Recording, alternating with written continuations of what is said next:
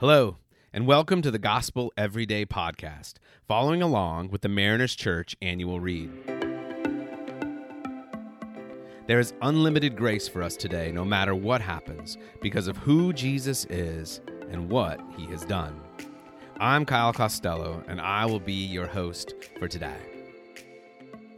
Well, today we continue reading in our annual read about the 7 deadly sins, and this specific one of envy. This comes from Proverbs 27:4. It says, "Anger is cruel and fury overwhelming, but who can stand before jealousy?" If I'm honest, this passage is one that I wanted to argue with at first. Do you ever have those moments in the Bible, like you read it and you're like, no, that's not the way it is? This one was that way for me. Listen again. Anger is cruel and fury overwhelming. So it's saying like anger when it comes against you and fury like it's intense. But then listen to what it says. But who can stand before jealousy? So it's asking us the question like, don't you see that jealousy is actually something you can't even stand in the face of? It's almost like it's saying it's way more intense than anger and fury. So part of me is like, nah, that can't be true. But then when you start to think about it, and even when you look at the way Tim and Kathy Keller unpack it, well, it starts to make sense.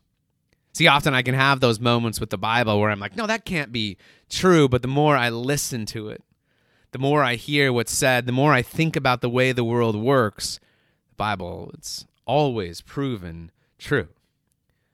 See, envy, which we talked about it yesterday, but now we get into what it actually does in our hearts and how we relate to one another. It starts out with us maybe wanting something that someone else has, or it can be their life. It can be something materially they have. It can be their body, which we talked about. In my case, like their full head of hair, right? But then if we don't deal with it, if we don't give it to God, if we don't recognize that it's actually a lie, that whatever they have, if we had it, would give us hope and peace, and that can only be found in Jesus, if we don't go down that road, it can start to consume us. And then our kind of discontent, it gets focused on that person that we're envying. And then all of a sudden, we don't see them as someone who God loves. We don't see them as someone that Jesus would say we're called as Christians to serve, to give grace to. We see them as someone to, in a way, be dealt with, right? In envy, we don't just want other people's lives. We start to resent and begrudge them their lives. That's what the Kellers tell us. We start to see that individual. We start to see that group of people not as people created in God's image, but as people that we want to emulate, people we want to be like, people that we want to serve, almost in a way like gods. Or this, we get so frustrated that we have such bitterness and contempt towards them that we would seek to harm them or rob them of what they have attained and what we envy. Now the scripture starts to make sense. Anger is cruel and fury overwhelming, but who can stand before jealousy? See, true jealousy consumes us. It's on our mind when we wake up in the morning. It's on our mind when we go to sleep at night. We'll make life-changing, life-altering decisions to pursue something that we think will satisfy us and give us hope. There's a great question, right, in the end of the reading today. It says, is there someone you feel has the life you deserve more? Again, just like yesterday, when envy takes over, we start to forget what we have in Jesus. We focus on the things in this world that we don't have.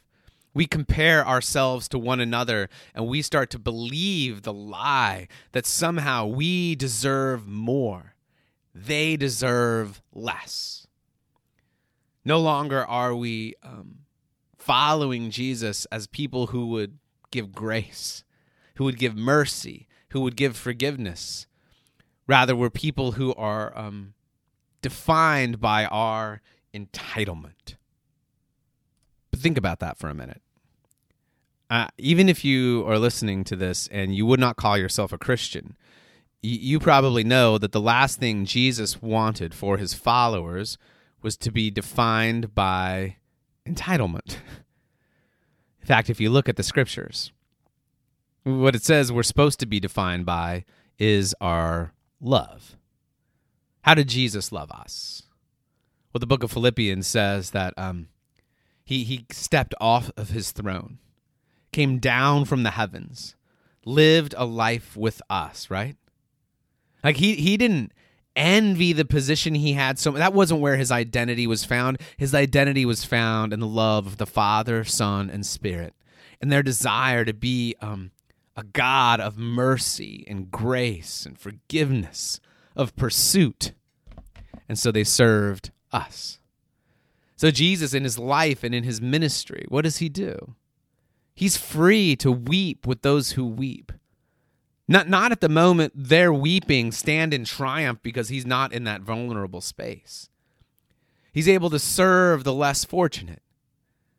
Not because he has something that they don't, but because he's completely free to serve and love, because that's what he's all about. He's not defined by what he has. He's defined by who he is. And that's what we, as brothers and sisters in Christ, are called to as well. To be identified by a God who, when we could offer him nothing, gives us everything in Jesus.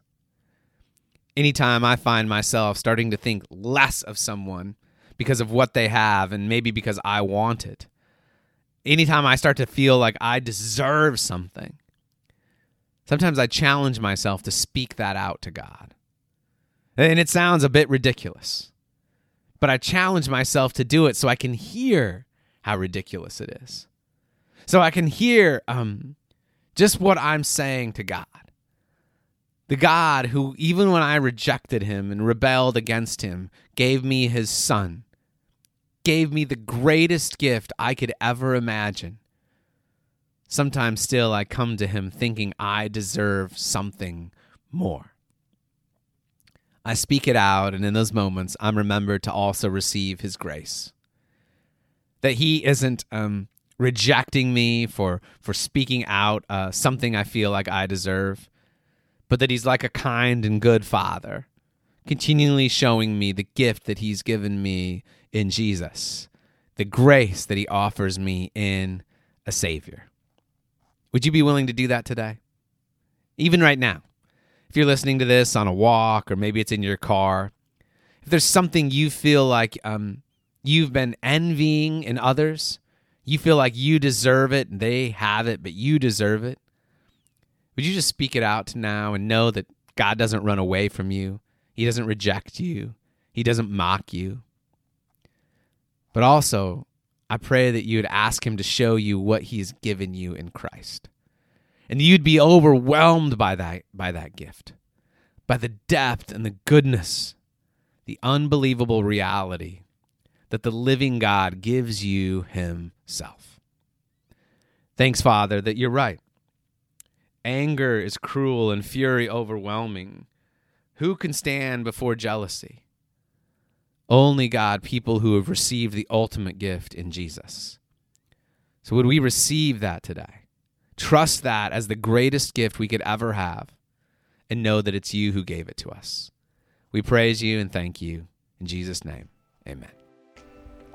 Thanks so much for allowing us to be a part of your day. Please be sure to subscribe and share. You can tune in tomorrow for fresh new content. And remember, no matter what happens, there is unlimited grace for us today because of who Jesus is and what he has done. For questions about service times and more, you can access all information about Mariners Church by downloading the Mariners app at your favorite app store, visiting the website at marinerschurch.org, or by finding us on Instagram handle Mariners Church. Till next time, have a great day.